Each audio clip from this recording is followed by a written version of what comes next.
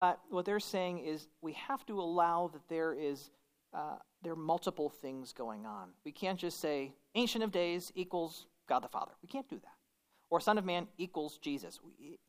There's something more complex going on here. Okay. Let's flip to the back.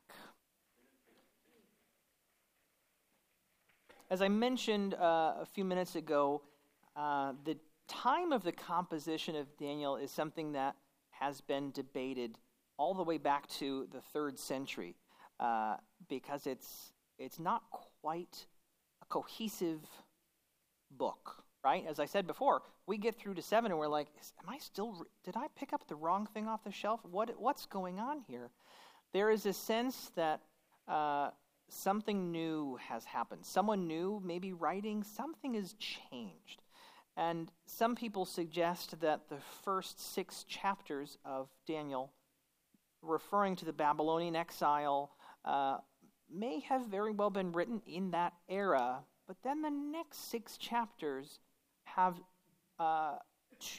so many connections with a particular time and a particular place that it's most likely that may have been composed at a later time.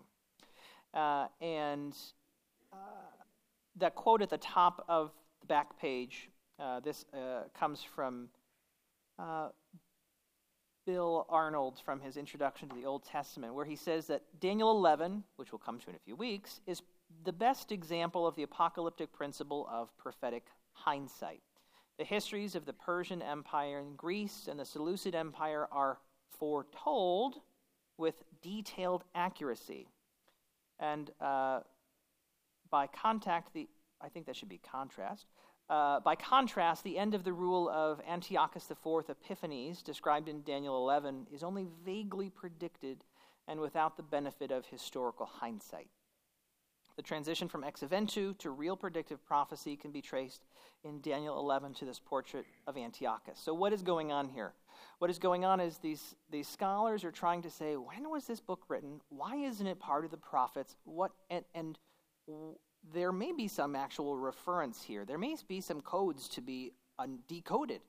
And the scholars are almost all in agreement that there is a date for the second half of Daniel, about 164, 165 BC. And that they're referring to this Antiochus Epiphanes, who was a villain. He was a bad guy. Imagine the worst villain from, let's just go to sci-fi back again. The worst villain you can imagine, that is Antiochus Epiphanes. He is a persecutor of Jewish traditions. There's some associations with Hanukkah, the book of Maccabees. And so much of what Daniel is talking about lines up with what he was doing. But Daniel is talking about it as though it's prophecy, right? Something is happening, something is coming, but scholars say, it's way too detailed to be prophecy, right? Because prophecy, if it's too detailed, someone's going to try to fulfill it, right? So if I give someone's name and I say in 300 years, Jordan will do X, Y, and Z, well, in 300 years, somebody named Jordan will try to fulfill that, or something of that sort. So when it's too specific, it doesn't quite make as much sense. It needs to be general so that God can speak into it, if it's prophetic prophecy. But prophecy that's ex eventu claims to be written beforehand, but actually is describing something that's already happened, and it's not. We might think in our modern view that that's something that's like lying or covering up the truth, but that's not quite the case. That was something accepted across the world, across literature of the time. But we have all these details, and then we move into a part that's detailed but not true. Something happened in the prophecy, and that didn't quite happen in the historical record. So there is a moving from ex eventu prophecy to real predictive prophecy. Okay. Now, yes. I'm having a real problem with the first half being 400 years to the second half of the book. How did that happen? Great question. In the ancient, right, today, when you publish a book, there's cover to cover, and it gets printed on the printing press, and there it is. And nobody's going to add to it, maybe a foreword or an epilogue later on, but nobody's going to add to it. In the ancient days, when there were no printing presses, people took from this and added and compiled, and rolling texts, I've heard them called, like Isaiah. Isaiah, many scholars say Isaiah 1 through 41, 43 through 54, 43 to 55, and 56 to 66 are all three different time periods, right? Daniel is in the same realm or same category as Isaiah, in that there are certain stories and traditions that were oral for maybe hundreds of years, and then they were written down. But maybe it was just chapters 1, 3, and 5, and then somebody else from a different school will you're forgetting this story. Well, don't just tell those stories. You're forgetting these other stories that I heard from my grandmother all those years ago, and those weave together, and then somebody else comes back and says, we need to add this other stuff, and it's all part of one book. But again, it didn't come off a printing press. It was a scroll. It was an ancient tradition and being copied and copied. Perhaps at one time, Daniel's chapters 1 through 6 were just one book. And then 7 through 12 were a different book. But they were woven together. We don't know. Yeah?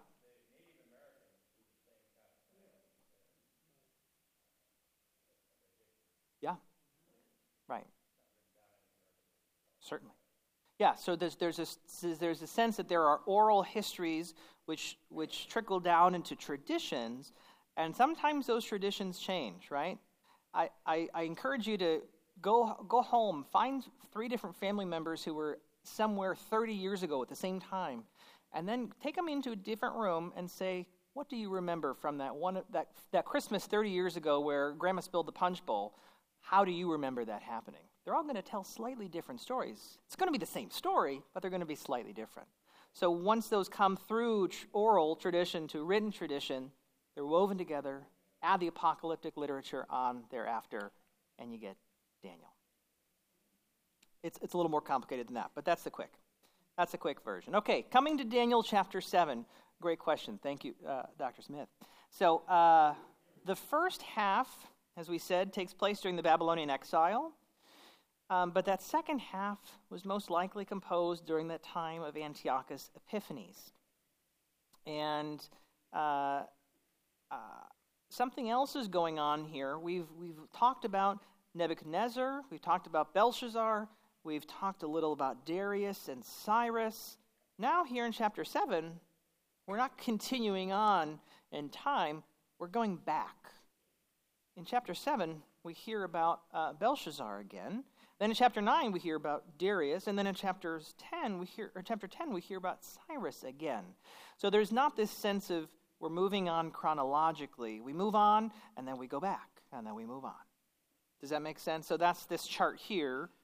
You go straight through chronologically, and then you loop back and go to the end. And then this chart here as well, chapters, talks about which king and which ruler appears in which chapter. Okay. So now is the time. We've got about 10 minutes left to actually delve into the chapter here. I invite you to open up your Bibles here to Daniel chapter 7. And we're going to talk about these 4 beasts.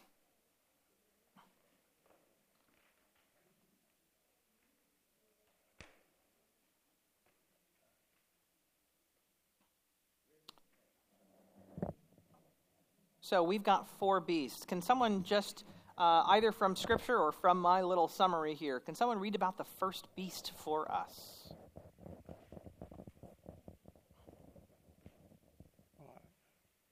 Right here. Daniel said from 2nd verse. Yeah, so verse 4. If you go to verse 4.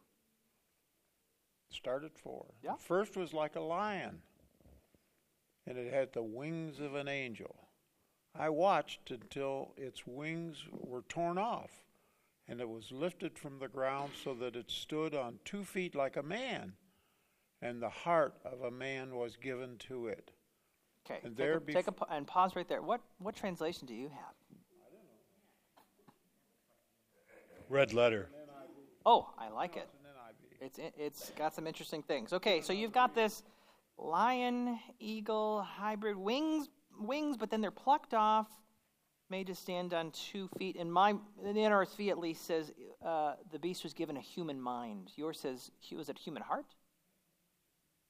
Probably actually is kidney or something like that, because they didn't think in quite the same terms as we did. And then does somebody want to read then about the second beast? This is starting in verse 5. And the mind of a man, and behold, another beast, a second one, like a bear.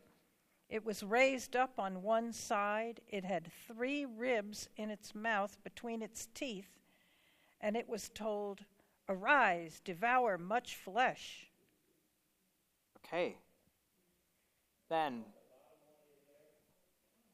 this is coming into the fourth beast. This is particularly the fourth beast here. How about somebody read the third beast? So the following verse? Verse 6? Verse 6. After this, as I watched, another appeared like a leopard. The beast had 4 wings of a bird on its back, and 4 heads, and dominion was given to it. Okay, so these are some mythological beasts, and if our purpose is to decode things, we might try to say, okay, wings might be this, and heads might be this, but it kind of starts to break down pretty quickly because we're not sure exactly what's going on. Pam, I think you've been volunteered to read about the fourth beast. 7, thanks. After that, in my vision at night, I looked, and there before me was a fourth beast, terrifying and frightening and very powerful. It had large iron teeth. It crushed and devoured its victims and trampled underfoot whatever was left. It was different from all the former beasts, and it had 10 horns. Okay, so I think, and it doesn't say lion, at least in NRSV. Does it in anyone else's say lion? I was trying to figure out what kind of beast it is. It just says beast. But leopard's number 3. I don't know. Lion was the first, bear, leopard. Well, this artist here, there's a leopard. Yeah, I don't know, something. Maybe it's all of them together. But here are the 10 horns. What? Yeah, artist rendition, right. I mean, this isn't biblical fact here, right? This is artist rendition. But you get these horns, and then did you read all about the horn? No. Could you? While I was thinking about the horns, there before me was another horn, a little one, which came up among them, and 3 of the first horns were uprooted before it. This horn had eyes like the eyes of a man, and a mouth that spoke boastfully. Should I read what it read? No, yeah, you should probably stop there. Anyone want to decode this for me? No takers? None? Okay. We can see that this is some mysterious prophecy, probably not coded language. It's not like gematria, where each thing, or allegory, where each one thing refers to something else. But there is this sense that there are 4 beasts, and then here we get the judgment before the Ancient One in the following verses. And as Debbie made mention of last week, there's this sense that there is a parallel with chapter 2. Remember that statue? Statue with the 4 different elements, right? And they each represent kingdoms. Well, here we have 4 other beasts, which may be representative of kingdoms. Then over in verse 9, I'll read this one. It says, as I watched, thrones were set in place, and an ancient one took his throne. His clothing was white as snow, and the hair of his head like pure wool. His throne was fiery flames, and its wheels were burning fire. So, and skipping down to 11, I watched then because of the noise of the arrogant words that the horn was speaking, right? This image here has a little face. I don't know if you can see this face. As I watched, the horn was speaking, and as I watched, the beast was put to death, and its body destroyed, given over to be burned with fire. And for the rest of the beasts, their dominion was taken away, but their lives were prolonged for a season and a time. So imagine we didn't have the book of Revelation and all that went with it, right? Left Behind and all those post-apocalyptic movies of how do we understand Revelation. Imagine we didn't have any of that, and give this a fresh reading, and which is really impossible to do, quite frankly. But who was this Ancient of Days? Do we have any idea who this is? At least in my book here, my Bible, it is capitalized. Let's just say God. Oh, thanks, Dave. It sure is possible that it's God, and that's how many people traditionally have understood the Ancient of Days. At least the translators of the NRSV think that it's some divine being, God, Jesus, Holy Spirit, not sure, because they capitalize it, right? They could have left it underline or in lowercase, but they capitalize it, some divine being here. But we're just not quite sure, because that's not a phrase that we hear all that often. I want to skip on to verse 13, because it says, at least in the NRSV, as I watched in the night visions, I saw one like a human being. Now, that's a bad translation, and here's why. Sorry, I know you love the NRSV, the Bible that Jesus read right out of, right? The NRSV is trying to be gender inclusive. What they see here is Son of Man, and they say, well, it's probably not just a son, it could be a daughter, we don't really know, so let's make this person genderless and call him or her a human being. What's problematic here is that when you do that, you lose all the references in the Gospels back to this verse, back to these verses talking about the Son of Man. And the Son of Man came with the clouds of heaven, came to the Ancient One and was presented before him. Verse 14, to him was given dominion and glory and kingship, that all peoples, nations, and languages should serve him. His dominion is an everlasting dominion that shall not pass away, and his kingship is one that shall never be destroyed. Whoa, who does that sound like? Sounds like Jesus to me, but and Christian interpreters have gone that route. But if you don't have Jesus yet, right? In the 200 years between when this was probably written and when Jesus came to be crucified and resurrected and ascended and Christianity really blossomed, what were people thinking about this verse? They certainly weren't thinking about Jesus Christ. So how do we understand it? I'm not quite sure. We've got about 2 minutes, right? Is that right? Yeah. So,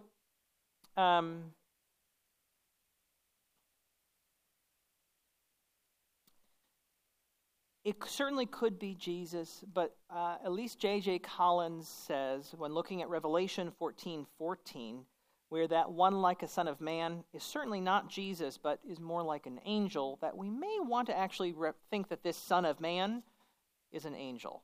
Once again, coded language or mysterious prophecy, apocalyptic literature, not easy to figure out what's going on. The point is, though, I want to come back to a point I made a little while ago, and then I'll turn things back over to Debbie, is that if we understand this apocalyptic literature being written, as Hellholm said, for a group in crisis, maybe this is not supposed to be understood by us. Maybe it was understood by them. That God has got this. There are these beasts. There are some powers of darkness, some evil forces coming up, and they seem ferocious, right? The most ferocious animals you've got. Lion, leopard, tiger, bears, right? Everything. The most ferocious, evil creatures and beasts, maybe representing kings, kingdoms, rulers, but they pale in comparison to the Ancient One, the Son of Man. They will be destroyed. They will be tamed. And we, the Jewish people, will prevail. So I think if there is a message to be had, if there is something to be understood in Daniel chapter 7, it is, and throughout the rest of the book, it is that God has got this, that the powers of evil and darkness will not prevail, but that God God will. God will prevail, and we as a Jewish nation will come out on the other side. So, I'm going to turn things back over to Debbie. Was that not the most amazing introduction? Talk about whirlwind in 35 minutes. I am awed, sir. Whoa. Okay. So, we've entered this zone, and I have to confess to you, my least favorite genre is sci-fi. Oh, no. However, I do again say all we have to do is listen to the evening news, and we're in the book of Daniel. I don't think we need sci-fi to get there. I don't know, Dave, do I share my footnote? So I kind of go through different translations for different years, and I rotate them on this cycle. And the year of 2018 for me is today's New International Version. So here's the fun part. This is the footnote.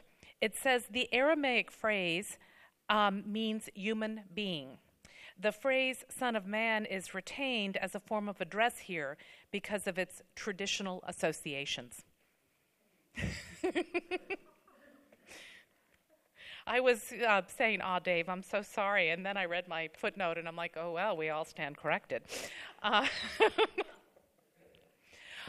right. Remember that we've talked about the fact that, Daniel doesn't get to this point of crisis, of national and really international crisis, without having this long, sustained practice. In reality, probably if we were going directly from the text, what we would be looking at is intercessory prayer and that prayer of wanting to understand from God. But we saved that for later. Because I wanted to look, as we enter into this, tipping into this second half of the book of Daniel, I wanted us to look at what is it that sustains Daniel and allows him in that final verse of the chapter to just kind of hold with God.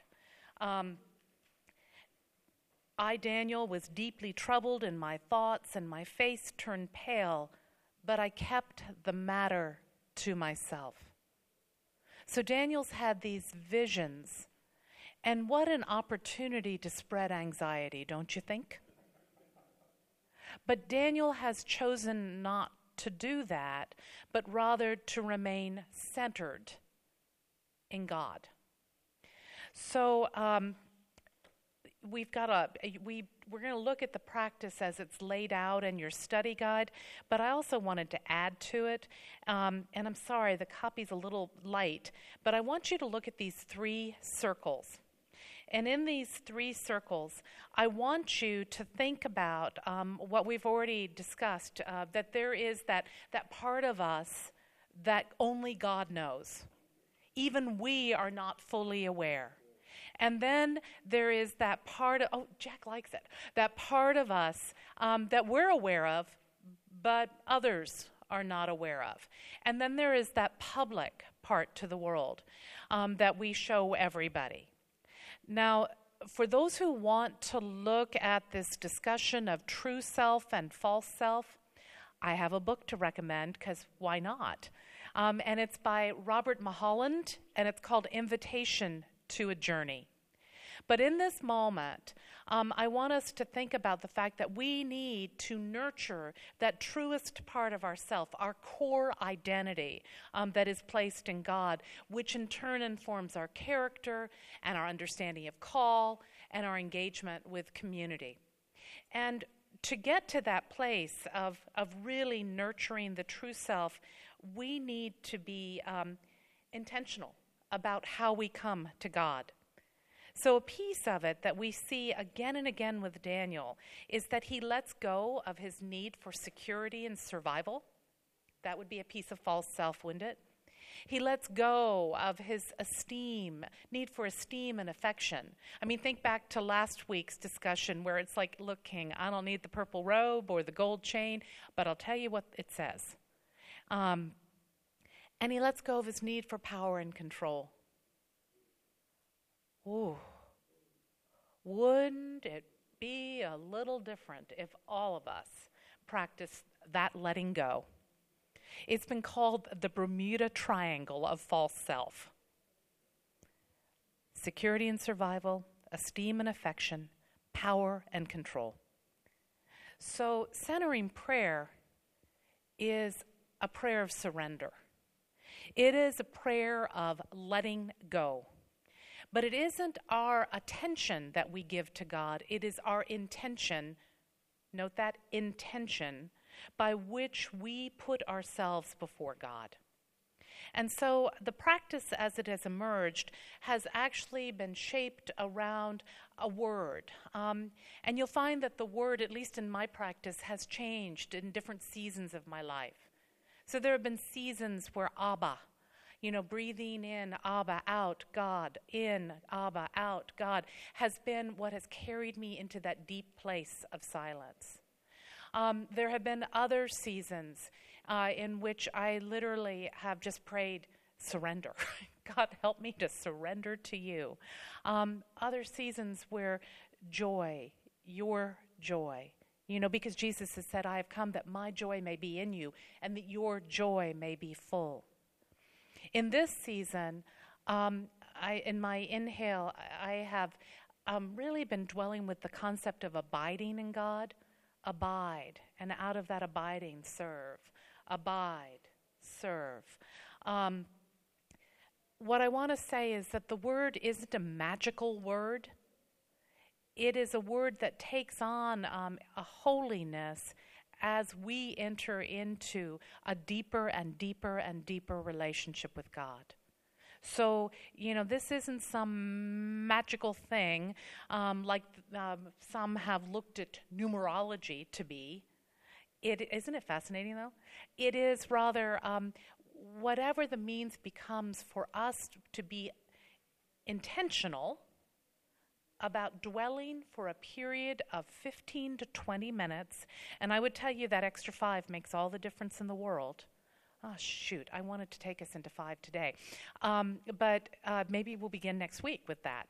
And then out of that, we just allow God to touch us, to touch that innermost piece of us. You will find that sometimes you are reduced to tears. Other times there's a deep joy that will well up within you. Other times, like Daniel, you just surrender. I don't understand this, but I'm going to hold this to myself because I don't think it's going to help anybody else for me to share these visions that I've had. So in this coming week, I want to invite you at least one day to allocate 20 minutes. Set your phone alarm for 20 minutes. Choose a word. Do not beat up on yourself when you get distracted. Just simply say, okay, I got distracted again, and go back to the word. And then let yourself dwell in silence. I'm looking at the clock. Any questions before you enter into the practice? And then next week, we're going to begin with the practice, and we'll begin with some time of silence and go then into chapter 8 from there. Does that make sense? I guess I'm teaching and you're practicing next week. We'll figure this out. We know it. Any questions? Yes?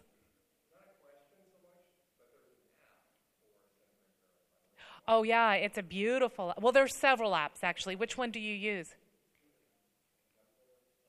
Mm-hmm. Yeah. Check it out with your smartphones. Anything else? Then I'm going to ask our pastor to pray us out. Let's pray. Gracious God, once again, you have used members of our community to bless us and to inform us and to challenge us. We thank you and praise you for that challenge. But now we move from this place into a place of worship or back out into the world. Places where your Spirit will lead us, continue to lead us. So bless us to your Spirit's guidance here, now, and throughout this day. In Christ's name we pray. Amen.